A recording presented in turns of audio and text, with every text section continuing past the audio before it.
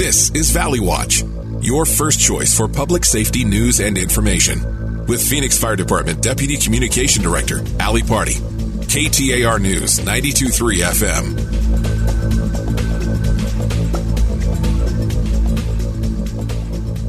Good morning. As you just heard, yes, my name is Ali Pardi, and I do work for the Phoenix Fire Department. Good morning and welcome to Valley Watch. This is your show brought to you by the Phoenix Fire Department and our good friends here at Bonneville Broadcasting. As always, this show, we talk about all the things happening here in the Valley, whether it be first responders, public safety response, and or just all of the amazing customer service we offer here at the City of Phoenix. And it was a crazy busy week, and I'm excited to be joined here with my friends from the Office of Heat Response and Mitigation, Michelle and Kiera. Good morning. Good morning. Thank you guys for being here. Yes, so this is super exciting. For those listening, the last week has been filled with activities to the gills about heat response and mitigation. And I'll let you ladies kind of just like run from the beginning. Do you want to talk about what the office does, how it originated, and what we've been doing the last week? Yeah, I'd be happy to. So the Office of Heat Response and Mitigation was created in October of 2021. So we are still a little new, getting our feet under us. We do see our charge in sort of two buckets, as the name of the office entails. Heat response, which is our short-term strategies, boots on the ground initiatives, working with regional partners, and then our mitigation side is longer-term strategies, the cool pavement, built environment, planting trees. So those are sort of the categories we work within. I'm the heat response program manager in that office, so I work on our boots on the ground regional efforts and trying to get heat programming out there. Very good. And Kiera is no stranger to me, as we both work in the communications office realm. I know that you've taken on a new kind of role, if you will. Can you describe your role? Absolutely. So I am the Public Information Officer for the Office of Heat Response and Mitigation. So this week we kicked off Heat Awareness Week for the first time in the beginning of May. As we know, temperatures are just rising each year, earlier and earlier. So we wanted to kick things off early and make sure people were prepared and well equipped with heat safety messaging ahead of the summer months coming up. And I know just from our perspective here at the Phoenix Fire Department, you guys are killing it. You're ahead of the game. You are outreaching in every aspect possible, you know, not only online, but as you said, boots on the ground. You know, we've got an online physical newsletter going out to the community as well. And here we are, you know, talking about it now here on Sunday, but it was a busy week. We had a lot of activities. I know from the fire department's perspective, I wasn't there, but one of our TRT teams, technical rescue teams, hiked Piestewa Peak with Ian Schwartz from Arizona's Family. They were checking his vitals every hour and what the heat does when you're hiking. And, you know, we did that in collaboration with you guys, you know, just talking about the heat, you know. What else did you guys do?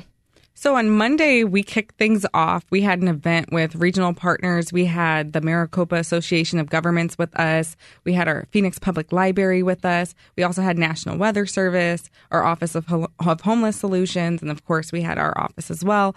And we all just teamed up, set up some tables, and gave media an opportunity to just interview subject matter experts all in one place. We also had the Office of Public Health there as well, so that way they could all talk about the different things that are happening with heat, how it impacts your health, what those heat advisories mean, how to stay safe, how we can help serve our community. And it was a very well-attended event.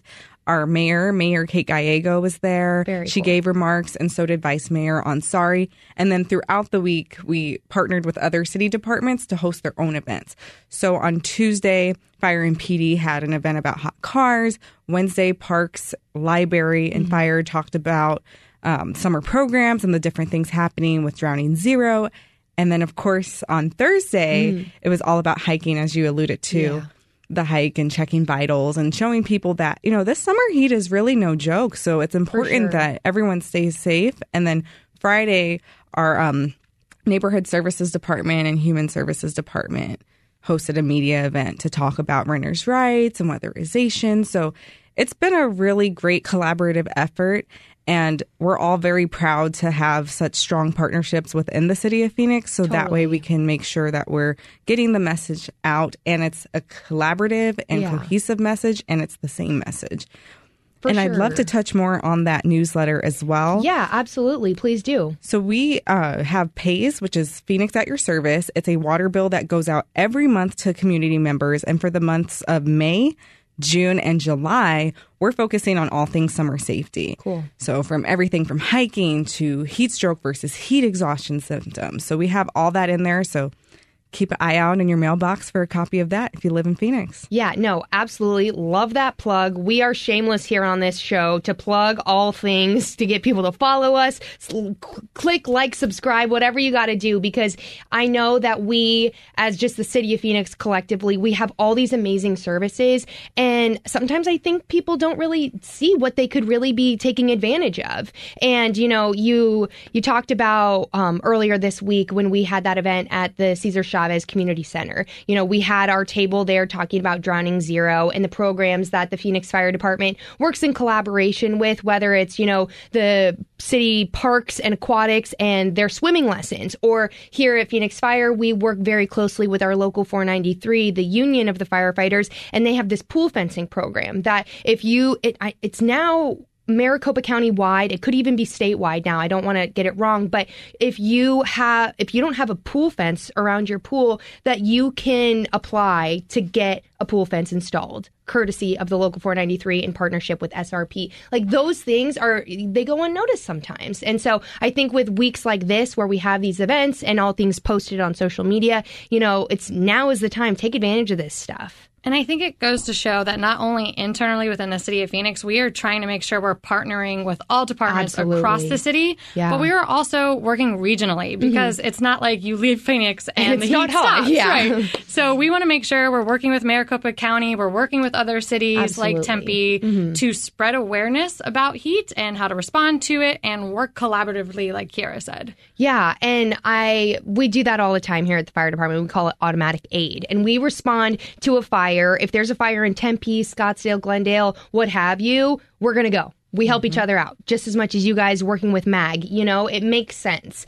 And so, obviously, I just want to congratulate you guys, because you guys did a heck of a job this past week. And I know that stuff's not easy. Like, planning one media event is one thing, but to have that much going on in 1 week is pretty impressive. But I know that that's just 1 week of, being proactive and really trying to empower people. But what else? You guys talked about, your outreach plans. You have a lot of other things working on behind the scenes. Can you kind of tell us about those things? So I touched on the Maricopa County partnership a little bit. So we work very closely with Maricopa County Association of Governments, and they are the regional holders of the Heat Relief Network map. I think we, as the city, are one of their largest contributors of hydration stations and cooling centers. Very cool. And just a little information about what those are. So a cooling center is an area that might be a library within the city of Phoenix, where you can go in and cool off for a couple of hours, maybe benefit from some of the services in there while you're there as well. A hydration station are some of our community centers and senior centers, where if you're around those and you need a bottle of water or to refill your water bottle, you can go in and do that. And this year, Maricopa County Association of Governments has added a respite center option. Oh, wow. So I don't believe at this point the city has any of those, but faith-based organizations and other groups within MAG do, and that's where you can go in and lay down and potentially sleep and cool off from the heat. So just a new addition this year. We do partner with them through the Heat Relief Network season that starts May 1 and ends September 30th. So we make sure all efforts are ready to go by May 1, and we will carry through regardless of weather until September 30th. Yeah, because, we know it gets hotter and hotter so much earlier than it used to. And we don't have to talk about the contributing factors behind that, but we can talk about, we're trying our best to get ahead of things. And I know we had talked about the concept of, the average Joe that's going out there and hiking. Allie, when I go out and hike, I'm going to put myself in danger when I'm hiking. But we also talked about what happens to first responders when they're out there hiking. And I know that was something that we really touched on a little bit during our Thursday hike with Ian. But the city of Phoenix has really taken into effect that it was once a pilot program, and now it's around that those more challenging trails on Camelback and Piestewa, they're now closing at X amount of time when it is 105 and or an extreme heat watch, etc. Because those firefighters are not just for mountain rescues. They're also responding to medical emergencies, car accidents, fires, etc. What happens to their bodies when they perform X amount of mountain rescues in a day? You know? Right. So we have 4 outreaches through our We're Cool program a week. And one of those is on Saturdays at trailheads. We're primarily with the parks, Camelback Navigators, Park Stewards, which are also volunteer programs.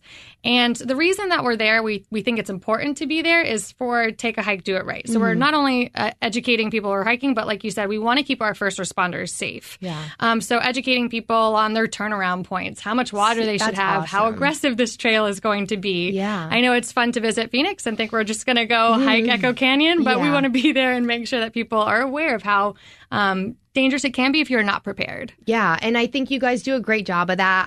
I know we all have our social medias and we work together on collaborating on posts, and the Parks Department does a great job. You guys do a great job. And it's, you know, being able to show people that there's different trails out there, not just the ones you might see that go like viral on TikTok or Instagram, but the concept of like there are certain walking paths. You know, there's really cool ones in South Mountain that are like literally paved and more, you know, beginner status, right. But also it's okay to, you can have a good workout or a cool hike without going to the top. Correct. And, you know, I think it's awesome that you guys are out there encouraging people, you know, empowering them to like, are they wearing the right shoes? Do they have enough water? Did they hydrate with the correct liquid the night before? That type of stuff. I like that you talked about the night before, because we are trying to work around messaging. If you plan on being outside and doing a hike or doing anything extracurricular activities, that you should be hydrating within 24 to 36 hours before you do that activity. Absolutely. Yeah.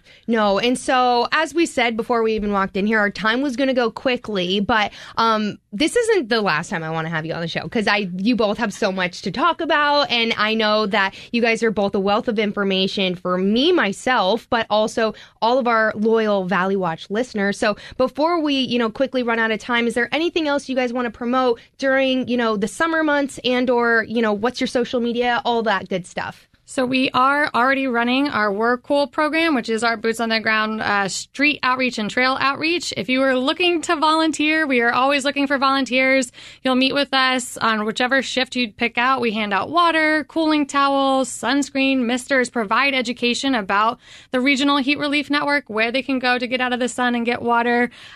You can volunteer at phoenix.gov/heat. We've got a couple of links there, and we also post on our social media, which is there she is. Heat Ready Phoenix. Heat Ready. Is it Phoenix? PHX. Okay, cool. Yes. That one always gets me, because when I'm like trying to plug our social media, it's like some of it's Phoenix spelled out, some of it's just PHX. So, well, thank you, ladies, so much for joining me today. This was awesome, and you guys are doing great work. As we already said, we're super excited to continue to partner with your office. You guys are doing great things. You help us out. You help out the community, and overall, you know, this is a team effort. So as for all of those listening, you know, as we always say, stay safe, Phoenix, but also stay cool.